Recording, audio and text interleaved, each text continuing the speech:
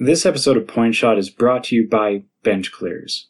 You can now visit benchclears.com and use promo code AREA51SENTME to get 10% off on your order.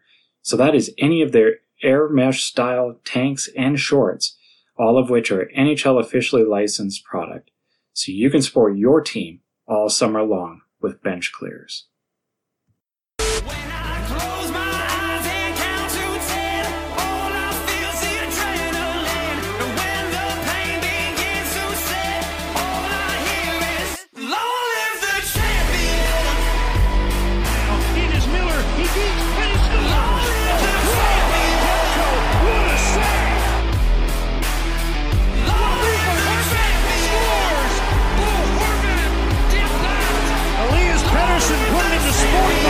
Was shades of Hendrickson.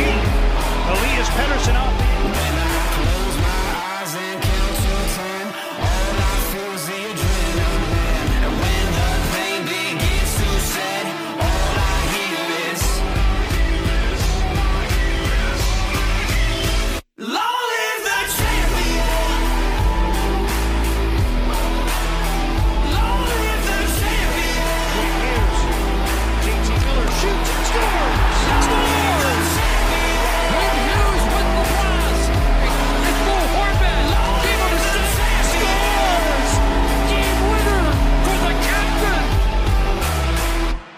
All right, welcome everybody back to another episode of the Point Shot Hockey Podcast. Honestly, it feels like a long time since we last recorded. It's only been a week, but it feels like it's been 9 years since the Toronto Maple Leafs were eliminated from the playoffs. Maybe that's just me. It's Bills because it's Bills and witness protection. It's been hard to get him. Look at him. Incognito mode over there. Come on, boys. Bill, blink twice if you're being held hostage. Bark twice if you're in Milwaukee. Yeah. Oh, man. I know. Well, and then, so basically we've gone from, in the last week, Toronto's been eliminated. The Montreal-Winnipeg series starts. The Scheifele hit happens. The draft lottery happens. The Scheifele suspension happens. Like, this is why it feels like it's been so long since I talked to you guys last. Yeah, it's been a big week. When was Toronto eliminated? Tuesday? Always. Oh, every single day. Yeah. As soon as the first round started. Since 1967. Yeah. I don't know, actually. I can't remember what I day think it was exactly. on Tuesday, but Probably. Yeah, seems something like that. Yeah, it was a glorious week. Actually, I remember it was Monday because my dad came over and watched the game with me, and we both just sat here on the couch stunned because I kind of knew it was happening after the Gallagher goal, but it's still shocking to see what should have been a juggernaut team collapse. Was that the second goal? That was the very first goal. That was the first one? Okay, yeah. Well, to me, again, it was the second one that really was the icing on the cake. Which, and now, of course, the Perry goal. Oh, of course, it just felt like a Toffoli goal for some reason. I don't know why. He did get the third one. Yeah, it was a Perry goal. Well, he scored last night, so. And there was just so little pushback from Toronto. And that's, to me, what was so surprising. It did not seem like a Game 7 of you could be potentially collapsing in the first round yet again series. That was what was so surprising to me is I saw so little, desperation in their play.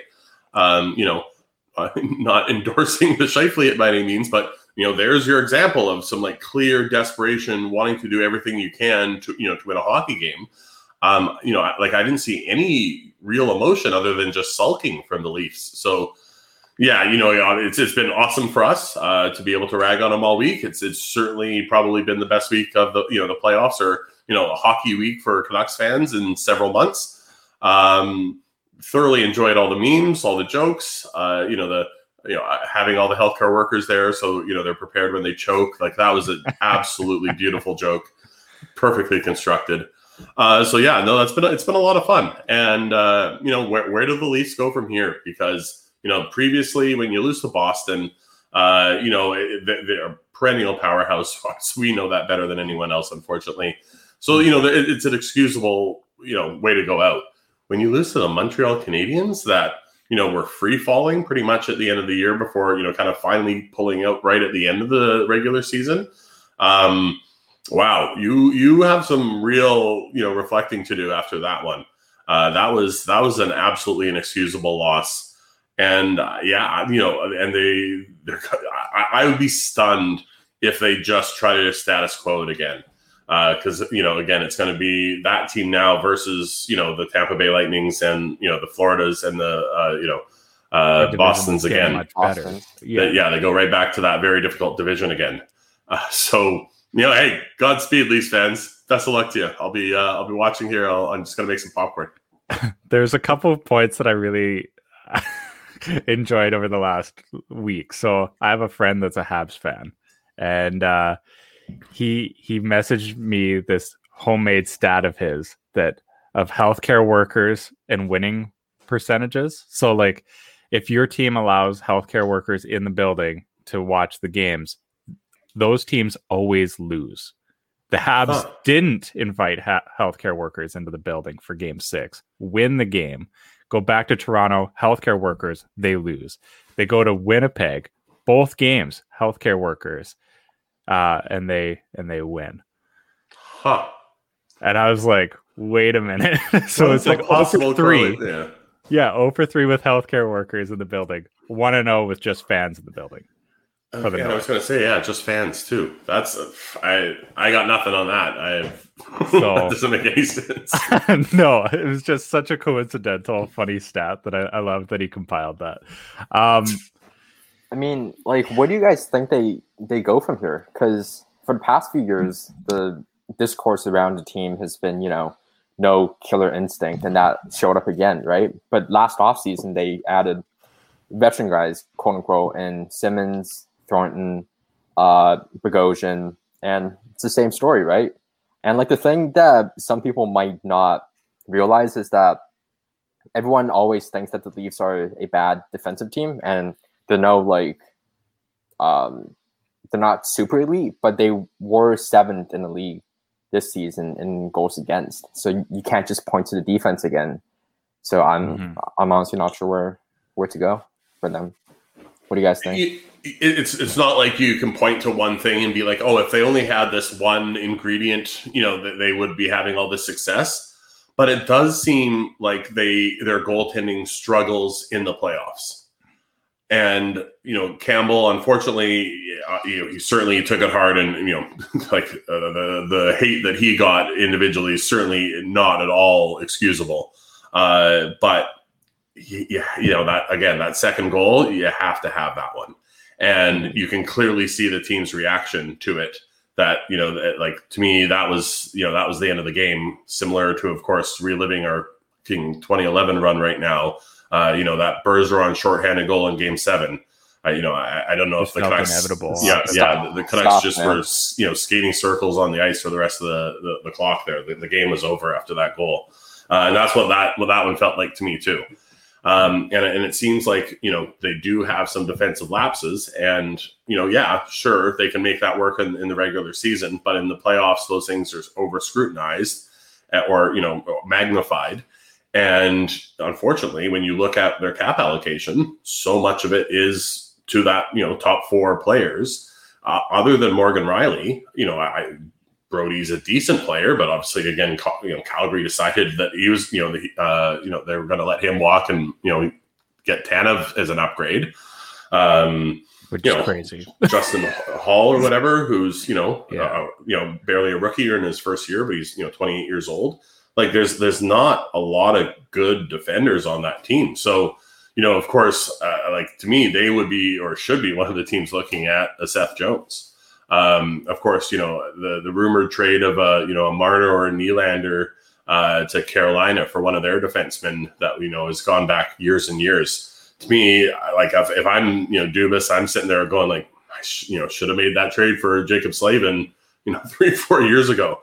I would. I just don't think you can allocate as much cap as they have, to the top, their top 4 forwards. In this league. Of course, Anderson's coming off the books, or are they just going to go straight up with Jack Campbell, had one good year, but that's, to me, a lot of faith in that one position, that's so important, for a deep playoff run.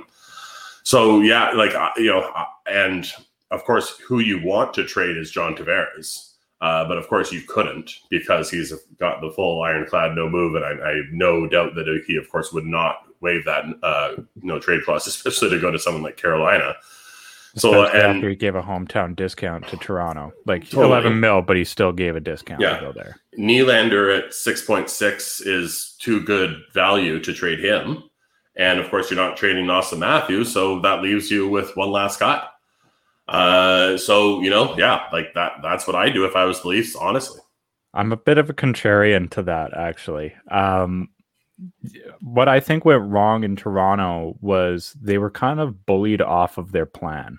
Their plan originally was to just inject a bunch of skill into the lineup, and then they were called soft. They needed veteran leadership, all that type of stuff, and they went out and got the Joe Thorntons, the Wayne Simmons, the Zach Bogosians, who really didn't add hardly any value to this team. Like, let's be honest here. When the playoffs came, did you notice Wayne Simmons?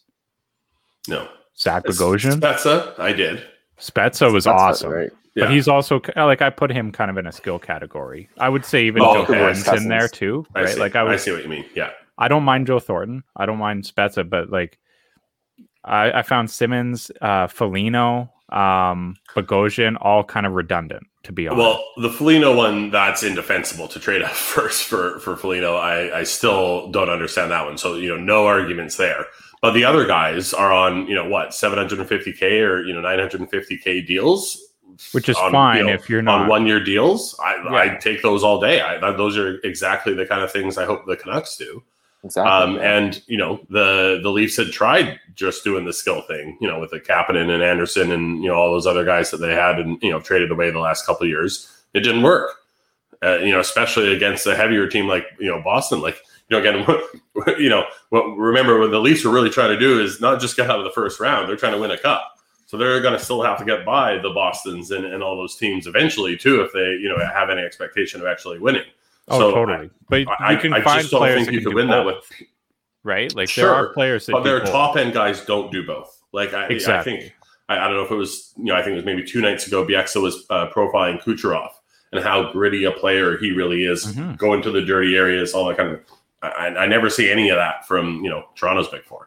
Which is why I think like that's the type of player they need to identify and go after. They need Totally. players like Podkolzin, Kucherov, like the Ovechkin, like these guys that can score and can take some of the offensive stress off of. But that you need to top move four. Marner to do that. I don't How else are you necessarily getting a agree. player of that caliber? You don't need to go get like the big flashy name. I think there's, if you go get like a Mikhail Granlund on free agency, I think there's players like that I don't available. think that you Mikhail can go Granlund get. is moving the needle for the Leafs. The for, thing for a is, third line center. I don't mind Like, him. I think Kerfoot played can't play excellent. center. I don't. But he's not a natural If center. Kerfoot's your fourth line center now, or he's probably gone in expansion. Let's be honest here, right? Like Kerfoot's Okay. probably gone in expansion. The thing So- is, they have that guy in Zach Hyman, right? But what is he going to he's command? He's Right? not Like coming back. Hopefully a is lot. Hyman now a $5 million player? I don't think so. Apparently To me, not. he's a $4 what million he's gonna guy. Get, though. That's what he's going to get. Well, he can go Might not get be that worth somewhere it, else but- in my mind. Because Yeah. if I'm them and I've got $6 million coming off the books in Campbell, I go get a cheap like a Mrazek or somebody for like 2.5 mil. So now you've got 3.5 to 4 million extra right there. Then if you let Hyman go, that's another 3 million, correct? There's good holes that you can fill, and they've been able to find these players that are cheap to come in and fill roles. The funny thing with Toronto is like they will never have a problem luring talent in, right? Right. They're a destination team. They're a good team. Like they're on the verge of contender status, or they should be contender status. And they're in hockey's mecca. Like their original 6 team, everything that you could want as a free agent, except for money, is available in Toronto. And so, like, I don't know, man. Like to me, they should be all over. They should have all been all over guys like Taylor Hall at the deadline, first off, because Taylor Hall was willing to go to Toronto if he was going to get an extension. They went Nick Foligno route instead, which was completely inexcusable. Like, that to me was the nail in the coffin for the Toronto Maple Leafs right there. Like, they could have added an elite wing option for John Tavares's line or Matthews' line.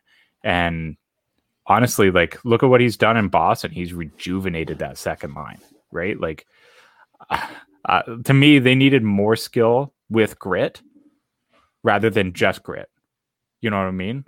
Like, I wouldn't be so quick to get rid of Marner, because then you got to replace Marner. Like, where are you finding players of that caliber? You go get a Seth Jones. Again, we didn't think the defense was necessarily the issue. They were 7th best in the league through the regular season. Campbell was fine. He wasn't actually tested all that much in the playoffs. He just, again, goaltending was kind of shaky, right? When they needed it most. But so they weren't giving up quality chances. They have $12.5 million in cap for next year. And you want to, so let's just say 2.5 for Mrazek. So now you're at 10. And of course, you haven't replaced, Zach Hyman or, any of the defenders or any of those UFAs. So I'm just saying, I don't see, sure, there are the Wayne Simmons and the Joe Thorntons who are willing to take the, league minimum deals to go win a cup at the end of their career. And yes, Toronto will absolutely attract some more of those this year. But you're not attracting the Taylor Hall, who's willing to take substantially less like that to try to win. He's still got $8 million, for 1 year in Buffalo. Unfortunately, you just don't find that. So you need to clear some cap, and that's as big of their problem is you just can't allocate. Do the math for me real quick. Well, and if they lose Kerfoot, $40 million or whatever it is to 4 players. Was that 12 with Kerfoot being the expansion pick? Because that'd be another 3.5, bringing them to like 15 or 16. Okay, so yes, of course that doesn't consider, that's 3.5, for Kerfoot right now. So that'd be another. So essentially, $16.5 million to fill the role of 3 players. I think is essentially 3 roles that are going to actually demand cap space, right? Because if you bring back Spezza and Thornton, 8 forwards signed, right? But if you bring back like Thornton and Spezza and those guys to minimum deals, which I anticipate they will, then you're going to be looking at like 3 key positions: Hyman's, Kerfoot's. A cup contending team will want to have about 15 NHL caliber forwards. Yes, I don't suggest them go with sub NHL players. I'm suggesting that there is a way to do it, and Gilman's there. I honestly fully anticipate that again, the best way to do I really hope that they don't look up the definition of stupidity or definition of insanity, because just keep hammering away at the exact same thing, because obviously, again, I endlessly enjoy these first-round losses. So I know you guys mentioned this. Sorry. So they have $12.5 million, but only 14 guys signed for next year. Yeah. And I think Malcolm brought up a good point when he said that Tavares is the guy that you actually want to move. I know everyone's up in arms about Marner, but Tavares is signed from $11 million until he's 34, I believe. Yeah. And the guy's already not in his prime anymore. He's not a point per game player anymore. They should never have signed him. And I said this going back to the actual signing. Like, it didn't make sense for them to reach and go get the marquee free agent. Yeah, but I mean, he's the captain. He has a no move clause, so he's not going anywhere. But that's the guy you want to move. He's retiring a Leaf now. Yeah, for sure. My thing is, like, I view the Marner thing like Eberle and Edmonton, right? Like, Edmonton made that playoff run. The Eberle didn't score, right? They had like next to no production from Eberle. So then they were like, this guy's a choke artist. Get him out of here. They chase him and Hall out of there. They bring in pieces that they thought were of value, which laughably are not. And Eberle goes on to be a very clutch and very solid playoff performer in New York.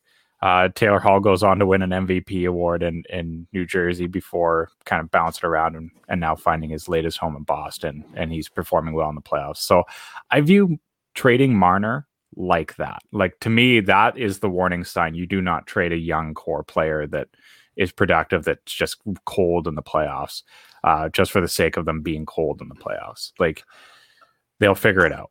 I understand what you're saying. I think the league perception of Eberle after that playoff and the league perception of Mitch Marner, right now, was very different. Eberle returned Ryan Strome. I feel pretty confident that not a lot of people were like, oh wow, like Ryan Strome, we've just brought him in. Now we're destined for the cup, right?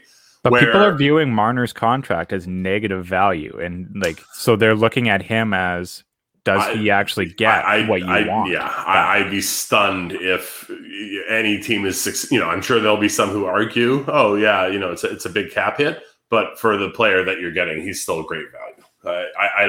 I agree. Yeah, obviously there'll be some teams who are kind of capped out and not able to make the kind of offer, so that'll somewhat limit who they're able to trade with. But he's still a spectacular player. As much as I'm hating on the Leafs, I don't even know if I could make such a disingenuous argument to say that he's got negative trade value due to his contract. That's I applaud whoever did. Have you guys seen the stuff that Leafs fans have been saying about Marner? Like, it's just brutal. Yeah. I mean, I'm pretty sure they're gonna. His dad's being, I don't know, getting hate emails, being harassed and stuff. Like, come on, guys, that's just whatever. And exactly, you don't think these guys actually want it, substantially more than you do as a fan, and as competitive as you are as a fan, part of what's got them to this place is how naturally competitive they are to drive themselves to become, an elite NHL player. So yeah, I never get the hate for the players. They're clearly out there trying their best. Yeah, it makes. But again, but I did say, of course, I didn't see any pushback, and that is. But again, it's specifically going at players. I think again is to me, there's always what you do and how you do it, and again, going directly to players at any time is completely inexcusable. Yeah, for sure. Okay, talking about no pushback, Edmonton getting swept by Winnipeg. And of course, that series was projected to be much, much closer than it evidently became. McDavid and Draisaitl completely drying up. Where the hell do you go from here if you're Edmonton? I have to get some credit to Malcolm for picking Winnipeg. I think you were one of the guys that picked them, right? But not in a sweep. No one. No one had the sweep. I don't think. Yeah. I certainly didn't. I thought it'd be very close, but I gave the edge to Edmonton just for the top end star power. Did it go to 3 overtimes or 2? 3 OTs or 2 for the games? Yeah, that's true. 3 in a row. Yeah, it was a pretty close sweep, but it was still a sweep. Yeah, to me, of course, this is one of the kind of consistent across sport arguments I have, but. It frustrates me how much people attribute team success to individual players. Hockey is, and one of the reasons I love hockey so much is it is truly a team sport. No single individual, again, I think no one's going to make the argument against Wayne Gretzky's the greatest, hockey player of all time. Well, then why didn't he win in LA? Why didn't he win in St. Louis? Why didn't he win in New York? Do you ever hear those arguments? He had an absolute super team when he was in Edmonton, and he was the best player in the world. It's to continue to attribute, I can't believe the Edmonton Oilers or the Toronto Maple Leafs to individual players. To me, is just the most asinine argument that people continue to make, and it just doesn't hold any water with me. Of course, again, yes, this is a subtweet about all my arguments about Tom Brady. And that's why I love hockey so much, is it's a team game. Even if you are the very best player in the world, which, make no mistake, Connor McDavid is the very best player in the world. He is head and shoulders above everyone else. Yes, I'm watching Nathan MacKinnon in these playoffs. I do not care. But it shows you the importance of having again, a cohesive team, all the elements. Defense is important as offense. You still need to have a good goaltender. It's not just, oh, hey, these 2-3 guys, you put them on a team and you win. And again, of course, this is also a subtweet at all the Vancouver fans who think, oh, well, we've got Pettersson and Hughes, so just, put a couple other ingredients together and we'll, we're going to win a cup. Don't worry about it. Or that 2011 was inevitable because you had good players on it. Yeah. You give yourself the best chance to win. You have to align your pieces to give you the best chance to win. But there's no such thing as a guaranteed cup. If there was, we would have won it in 2011. So what do you guys think is going to happen with Nuge? I mean, he's an UFA coming off a $6 million deal. He's 28, and he didn't have the greatest season. I mean, I think he produced at like a 50, 60 point pace, and he still played with McDavid for most of the year. So I don't think he's coming back. I would be very stunned. To come back, but what do you guys think? To me, he's going to be the top line center of the Seattle Kraken. I think they'll offer him a big money deal, of course, close to home. Gets to be the new face of the franchise. And I think, when you're a former first overall pick, and then, of course, you are quickly supplanted by some other guys, you kind of go, yeah, you know what? I wouldn't mind being the guy again. I think he wants to be the guy, or at least a guy. Right now in Edmonton, like you mentioned, who would Draisaitl, McDavid, and nobody even says RNH. Yeah, and I mean, he wants to be in Edmonton. I think, I think it makes sense, right? Like if you're on the same team as McDavid and you get to play with him, you're going to relish that opportunity and think that this is going to be something where you could either pad your stats or make yourself look better, or just a tremendous opportunity, whatever, right? But I kind of like him in Seattle, actually. I like that idea because they're going to need top 6 help. That's kind of the one thing that's really missing from expansion eligibility for teams is legitimate top 6 players. RNH is a legitimate top 6 player. I would put him as like a 2C, but he is a legit top 6. So, I mean, if you're Seattle and you're probably going to be hungry and kind of desperate for that particular position to be filled, that's actually a really smart move. Mm-hmm. And I see him like a $5 million player, right? Like he's getting 6 right now, but he's producing more like a 5. Let's be real. Young guys don't like taking pay cuts though. So part of the reason Pearson, 6, but part of the reason Pearson got what he did is because he was currently making $375, right? So we were only able to talk him into taking $500K less. I bet the over on $5 million. I'll just say that. Sure. I would agree. That's how I value him. But I would say I would say he gets the same. Like I don't see him changing his salary. Guys always get more than they're worth in UFA, no doubt. Yeah, I don't think he's getting less than 6. But the big swing piece is Klefbom. I don't think we've had any update on him, have we? Yeah, he was missing all. So last update that I heard was going into the playoffs, that if they stayed in the playoffs long enough, that they could get Klefbom back. That's good to hear. You never hear hearing about those long-term injuries. Yeah, so I hope that's true. Like, because if that's the case, then I mean, next year, if Darnell Nurse can keep up his pace, Klefbom can keep up his. I would assume to see Bouchard as a regular NHL player, maybe even Broberg. That's suddenly a really good blue line. Barry had a solid year in Edmonton. Suddenly their weakness is no longer that big of a weakness anymore. And you're looking at just bottom 6 depth. I was going to say, then I have a different criticism of Edmonton because I've actually thought their defense has been pretty decent for a while now. I agree. To me, it's the bottom 6, and then having a guy from the retirement home in your net, or again, which clearly I obviously hate for a goalie wearing number 19. Like, what the hell is that? Yeah, that's super weird. I'm not as staunch on your number critiques, but but that is a weird one. I don't Which like numbers that. Completely are unacceptable. Yeah. 30, 35, 1. What else? I guess you missed me on Josh's podcast, but I laid it all out. Number 1, 29 through 41 are goalie numbers. You can't wear anything else. Oh, sorry. And exceptions made for 20 for Trocheck. That's it. Yeah. That's all. Okay. Defensemen also limited. You have to be number you can tell 2 you to, played rugby. Yeah, exactly. Number 2 to number 9, and then you can wear double digits. 22, 33, 44, 55, 66, etc. You would have hated me because I wore 34 on the rugby field, but that's my number. 34 is my number. I always wear it. So you want it to be a third sub prop. I was a wing, Hey. but yeah. Yeah, but your number was that of the third best prop. Yeah. Yeah.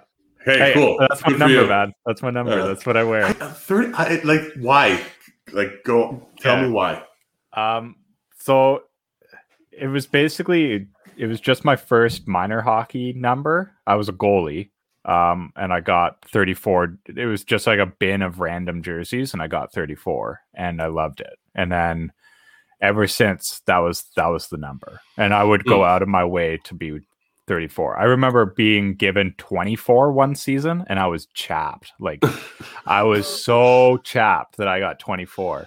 No, it's always been 34. Sequential 3-4. I want to know why. To me, visually, it's not like an appealing looking number. No, it's kind of an ugly number, and I love it. And I just love my, when I was 34, that was my best year. No one hears that. I just, Austin Matthews, of course, wore it, and now you're starting to see it a little bit more. But of course, when he came on the scene wearing 34, I'm like, what the hell is this kid doing? Yeah, and now I play forward now, right? Like when I play. Yeah. I don't play goal anymore, but I still wear 34. But like the only other number that I wore before was 14 when I played basketball. I wore 14 because it was like the closest thing. 14 seems like a bad basketball number too. I'll just be honest. Yeah, I didn't care for it, but it was just I grew up kind of in this small town, low budget school, and so they had X number of jerseys, and that's what I got. I did not, but we also just had assigned jerseys too. Yeah. I had choices of like 5 or 6 different numbers, so 14 it was. Nice. Yeah, I don't know. I mean, my birthday is 23, so like that's why my username's 234 is 23 and 34. They just are sequential numbers, but right. I love wearing number 27, which is my birth date. So I get that one. Or your birthday makes year. Sense. Crosby wearing 87, McDavid wearing 97, perfectly acceptable, explanations. And Horvat, wearing 53 for, his goaltending friend. Yeah. Totally, exceptions, but sometimes, again, and of course, just completely random. And one of the ones that bugs me is Olio Levy wearing 48. Like he just makes him look like a training camp player out there. It's true, actually. Like he's always worn number 4. He wore it's available. Yeah. Why not go hey, you know what? Fresh start, new Olio Levy, number 4, I'm legitimately NHL here. defenseman. Not I got assigned 48 6 years ago in my first training camp, and I haven't still been able to bust through. I don't know. To me, it's a psychology thing. Like you have a different confidence when you're wearing a strong number. Blame the jersey number. Could be. Yeah, I blame 48 on Levy's ability to develop in turn. There's a hot take for you. Yeah, no doubt. I do agree that there's a psychology to the number. Like if you got a number that you like, you feel better. Like I felt like I played better with 34 just because I had the peace of mind knowing that I was my number. If the ref called 34, I knew he was talking to me.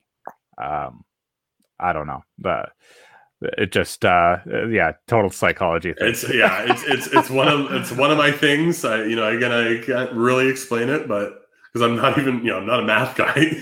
But my best explanation for it is that you come from a rugby background where numbers are assigned. To positions. Right, so and that probably factors for sure. That's what I think immediately when I hear your number rant is fair. this is a rugby speech for sure.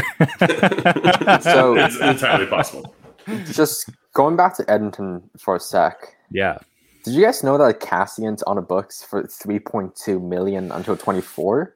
Yes. Did I just like miss that somehow? I didn't know it was that It was a long. No, he Brutal re-signed that contract right after that really good playoff series when they had. I'm forgetting who they beat, but of course, then they ended up losing to Anaheim Mhm. No, in the second round. No, I knew that he signed it, but till 24? That's yikes. Yeah. Well, he's not that old, is he? He's 30, so 30. Oh wow, he's Yeah. 30 now, eh? Oh wow. Yeah. Okay, never time mind. flies, huh? Time Yeah. flies. It's gross to see like players that are younger than you or the same age become like veterans or become like old guys. Yeah. I was not prepared in my life to be talking about players my age being old. Like I could talk about the kids, but like, ooh, Well, it's just weird sometimes now when you can remember a guy, who was drafted and Yes. and now that he's old, it's just like, whoa, huh. like How Nuge does, is my age. Connor Right. Bedard make you guys feel, eh? Oh, Yeah. man. Like a fossil. What is Like he, a- 15? Yeah. Yeah. Is he even 15? Yeah, he's 15, I think. He's a very young 15 from what I remember. Like it's Yeah. I feel very old. Like I'm almost double his age. Malcolm, you're over double his age. Thanks. Yeah. You're welcome. Point that I'll out. feel better here. I'm used to being the young guy on everything that I'm on, so it's nice. And I don't get to have that because Bill, you're way younger than I am. Yeah, no, I think that there's a pretty clear path in Edmonton to get better. Like if I'm Edmonton, I'm lining up for Dredger, Chris Dredger Right. Yeah. from Florida. Is right? it Dredger or Dreger? Is it Dredger? I don't know. I'm asking. I would have gone with Cool. Sean's, but I also am very bad at this. So Yeah, I probably butchered it. I'll be real, but yeah, I think it's Dredger. I still sounds think it's right. Dominic Lecision. Yeah. What about I'm still Slater proud I was so close. Kokok? Cuckoo? Cuckoo, yeah. Yeah, Cuckoo. Cuckoo. The other one that gets me is Brady Shea. I don't know how the hell I you look at know. that and get Shea. Yeah, it's spelled like SJ, right? SKJEI. Yeah. Like, My favorite like- is the Chance the Rapper interview with him, and he like turns him around. He's like, "Come on!" I didn't see that. I first saw the other bit, but I had not seen that part. That's hilarious. Yeah. Of course, it's Brady Shea back when he was with the Rangers, right? Yeah, It's just yeah. so funny. Just like a alphabet soup on the back of his jersey. Yeah, I love that. I get my wife every once in a while, like if I come across like a really European name or something that would be kind of foreign to try to pronounce over here. I get my wife to try to pronounce it. I'm like, I got another name for you. My favorite, I think, is Vasilevsky. She called him Vasilevsky, I think. Or like Cuckoo is like Kyuk Kyuk. I was like, yes, absolutely Kyuk Kyuk. Yeah. So no, I think the path is pretty clear for Edmonton. Like you get a goaltender. There are a decent handful of them available. Try not to lock them up long term unless it's Dreiger, whoever. And then The guy who plays for the Panthers who's been pushed out because of contract and rookie. yeah, exactly. Man, What how about- much do they regret that? Like Dreiger and Knight would be so much better. Yeah. Like to this day, it still doesn't make any sense to me why you would literally draft Spencer Knight and then sign Bobrovsky, the very next day, if within a week. It doesn't make Right. any logical sense to me, but I guess that's why Dale Talon is no longer employed. Eh? Was Bob signed Exactly. after drafting night? Yeah, After. drafts first, right? It was That's less than insane. 2 weeks later. They had And Bobrovsky. and like there was nothing but rumors and yeah, I don't know if I should say this, but whatever. The botch event was the night before the draft, Right. And Drancer was there, and of course he was still working with the Panthers. And I'm like, so who are you guys taking? And he's like, oh, didn't you hear? We're taking the goalie. And of course, because of all these rumors, I laughed at it. First I wasn't expecting to actually tell me, and then I was like, well, you guys are signing Bobrovsky. Why the hell would you reach to take Spencer Knight at 12? And at the time too, of course, I'm slowly coming around on this goalie thing, but at the time I was like, that USHL team is so good. No wonder their goalie looks fantastic. Like, with the Cole Caulfield, there's that just unreal, American team. I'm like, well, no wonder he doesn't let in any goals. The other team probably doesn't have the puck at any point in the game. Yeah. So I didn't agree with, selecting Knight there. It appears I was wrong about that. But yeah, like that was inexplicable. Hold on. You've got to talk more about this event. When did you get a chance to meet Drance face to face? Oh, he went to school with Drance. Yeah, I guess in the sixth grade. Yeah. Oh, you guys go way back. It was even earlier than that. Yeah. That's funny. I don't know. Yeah, they're longtime buddies. Malcolm, I believe Sam, even you guys all knew each other for eons. Hey? Well, funnily enough, of course, because Sam has a photographic memory. She remembers debating Tom in high school. But we didn't know Sam, until Jeff went to university and law school in first year in 2009, 2010. Oh wow! So yeah, that just coincidence that they happened to debate each other, but good debaters find each other, right? Yeah, exactly. That's right. Yeah, and they found each other again. That's awesome. Well, they go way back. Yeah, Tom messaged me when Sam started blowing up on Twitter. He's like, "Is that Jeff's wife?" And I'm like, "Yep." Yep. Okay, one kind of last team in the North to do a where do you go from here before jumping into some draft talk here after the and some Scheifele talk maybe if we have time. If you're the Calgary Flames, and of course you were eliminated before the playoffs, and you kind of went all in, where do you go from here? Like if you're Brad Treliving, you've fired your coach. What else do you have? I would blow it up, and this is not me trolling, Flames fans. I would genuinely want them, if I was a Flames fan myself, to blow it up. The whole structure of the team is a mess. There's no pieces there that you truly like, where they are, other than Matthew Tkachuk. Goodrow clearly, is not the guy that you want in a dressing room, and, is a very one-dimensional player. Monahan clearly is not a first-line center. He may not even be a second-line center. He's probably a very good third-line center. Backlund is, again, not, middle six NHL center. Elias Lindholm I like. Of course, Hanifin, and Tanev had a great year, but I try to hang on to, Hanifin if you could there. Goaltending is, of course, they've got Markstrom now. Enjoy that, $6 million for another 5 years. Woo. When you're right, you're right. And I feel like I was right about that one, but I won't toot my own horn too much. But yeah, best of luck. Calgary, I don't know. Is Ian Clark's contract technically expired now, right? I think so. So Calgary could be calling him. But they also have their own goalie department, right? Like they just hired Jason LaBarbera to kind of head this goaltending department. So they would have to make changes of their own before going to. Well, fair enough. Of course, I'd go to Ian Clark, make sure you secure the bag, and then of course, and then make fire everyone else. I absolutely would do that if I was the Flames. It's a mess, and I have a cousin in Calgary, and I've truly enjoyed chirping them all season. So again, I hope they stay the course like the Leafs, because it's fantastic for me. I think the Flames are the toughest to gauge because, they could just run it back I don't think they should. I think I'm with Malcolm here. I'd say keep Lindholm. Lindholm and Kachuk are the two that I'd keep up front. And then- Mangiapane.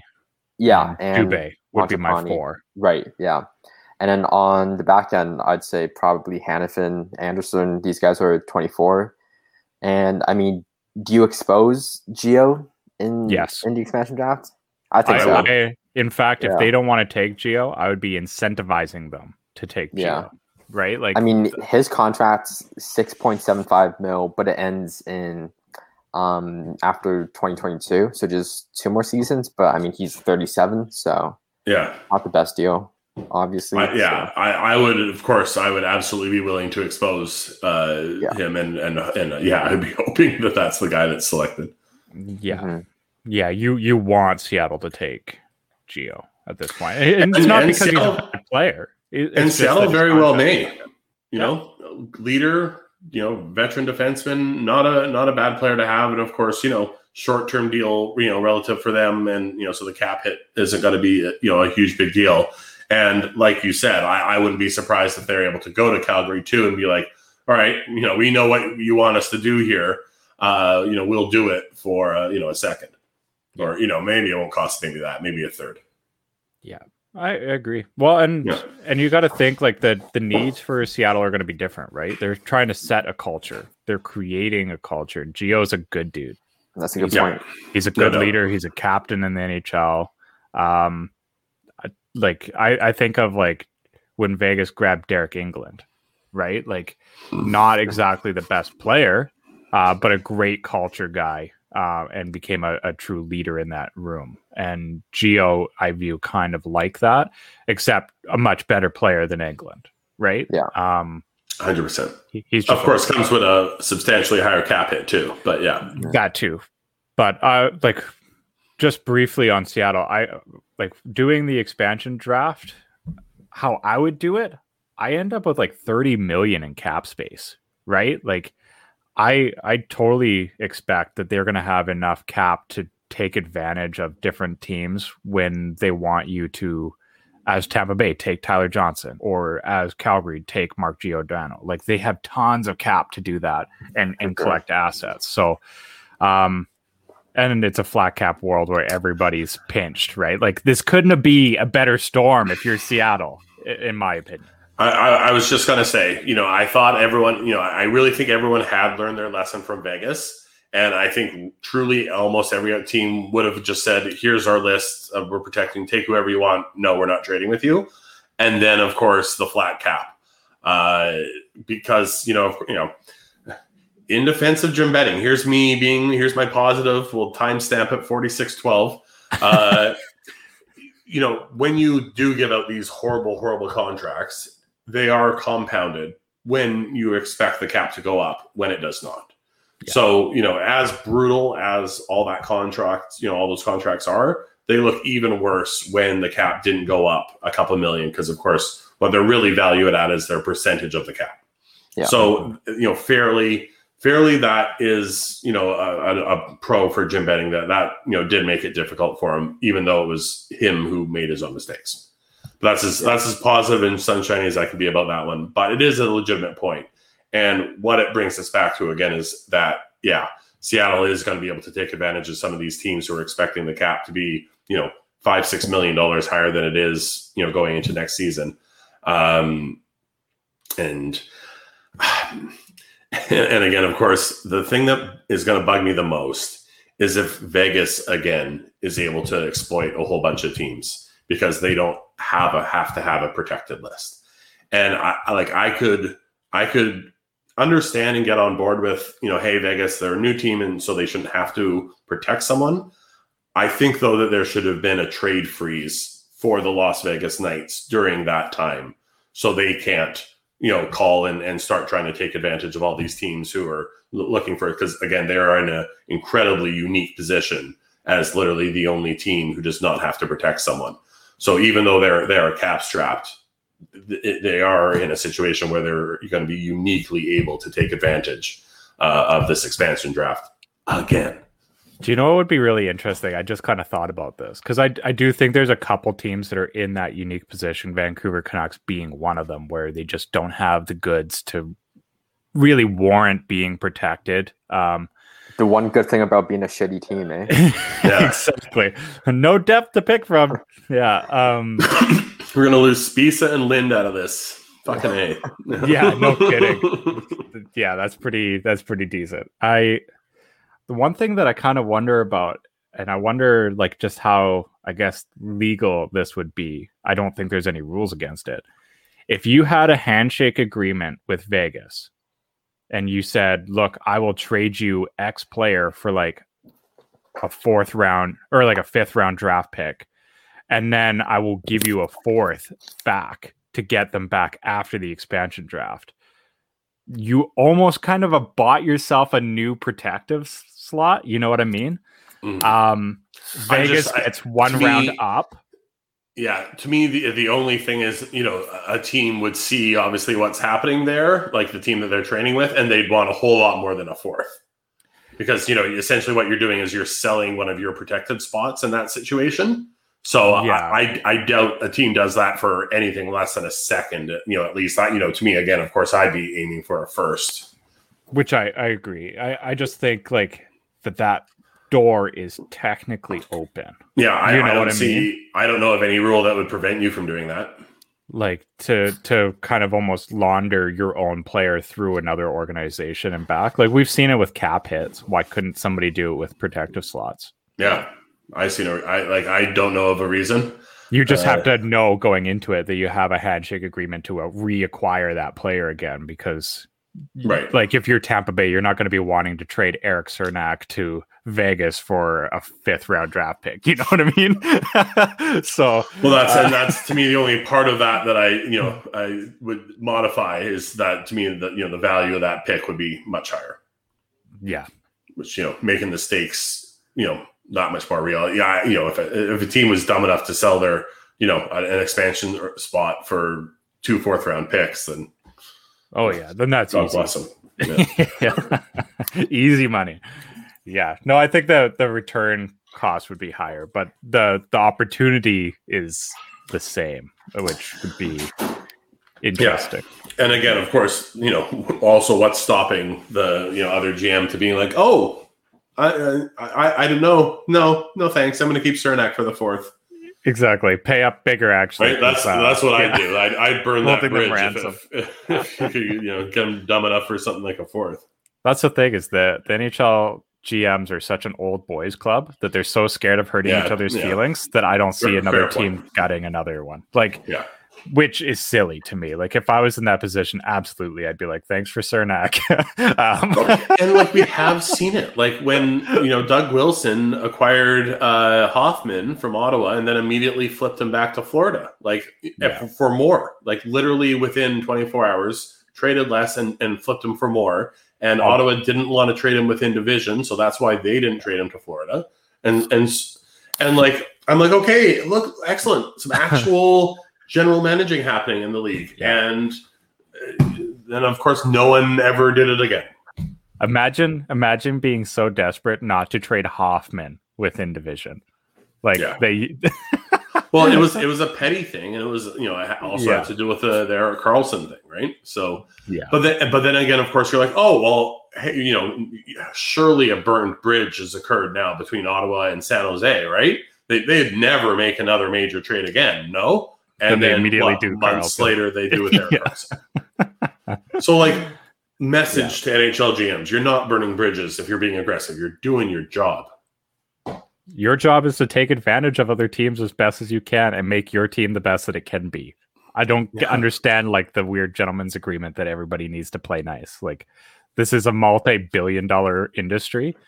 You do what it takes to win. Sorry. Yeah. Millions of jobs. No friends out there if you're not wearing the same uniform. Yeah, when you're off the ice, that's the time to be friends. When you're doing your job, you're in work mode. You shake hands after the series when you eliminate them.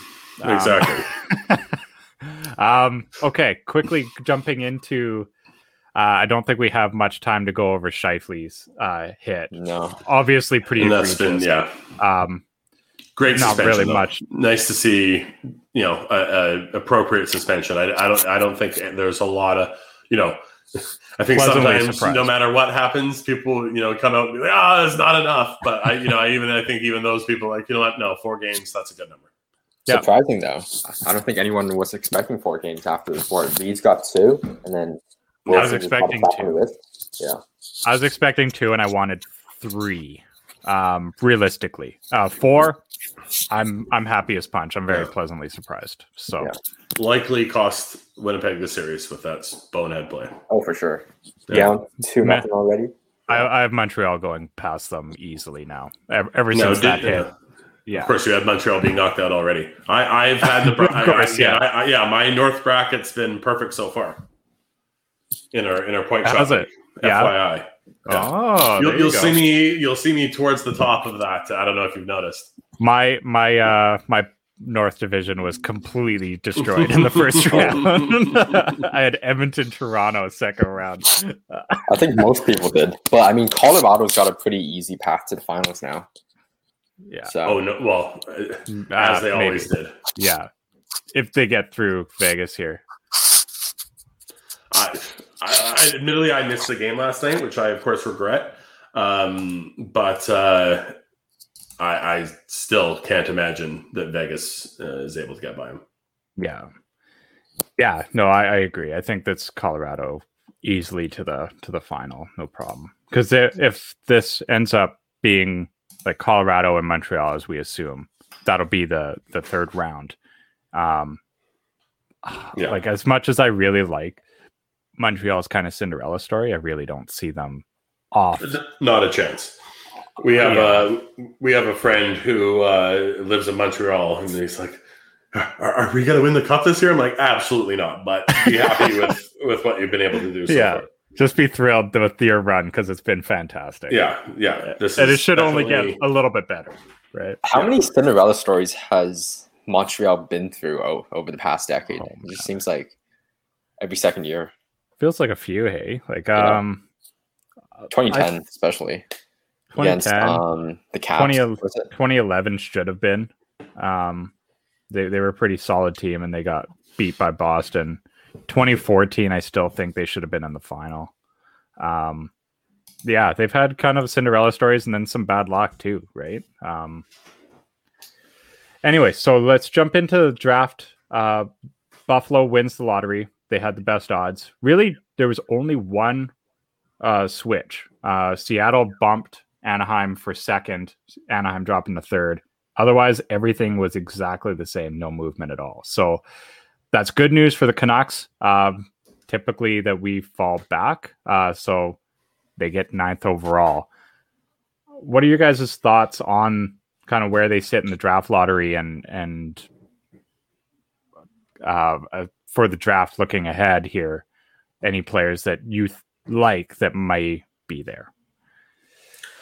Well, I think, we can tease. We're going to do a big draft episode preview either this coming week or the one following. So I think we'll really get into what we can do there. But, nice to see that we didn't fall at least. I think that's, any Canucks team or any Canucks fan will take just not falling for the very first time ever. As you kind of have said a little bit too, like, it wasn't really the year that you wanted to use up your luck if that, if you subscribe to that, gambler's fallacy or whatever, that, you'd run out if, we won it this time. It seems like, once teams start winning it, they win it more. But of course, I'd still take I'd still prefer, of course, to have my choice of, this, second tier, because I think it's no secret that I really want Brent Clark. And of course, I'm skeptical that he does drop all the way down to 9. So, I certainly would have rathered us jump up or, not get those last 3 points in those final 2 games.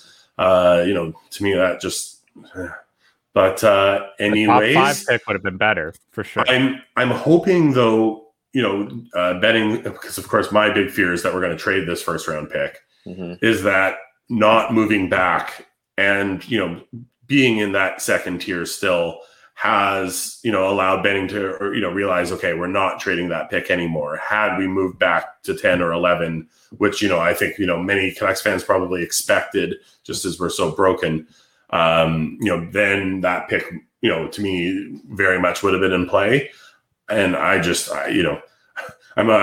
split. Like, everything that I fully believe that Benning's still going to trade this pick, and I just obviously really, really do not want him to. So me neither. I can go both ways. We're going to get a very good player at 9. Somebody that shouldn't be at 9 is going to slide there.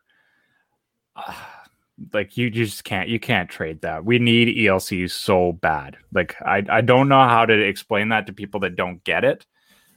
We really, really need ELCs. So I look forward to doing that draft coverage in the coming week. We have a really exciting show coming up. But it was nice talking to you guys again. It feels like it had been forever. It had only been a week.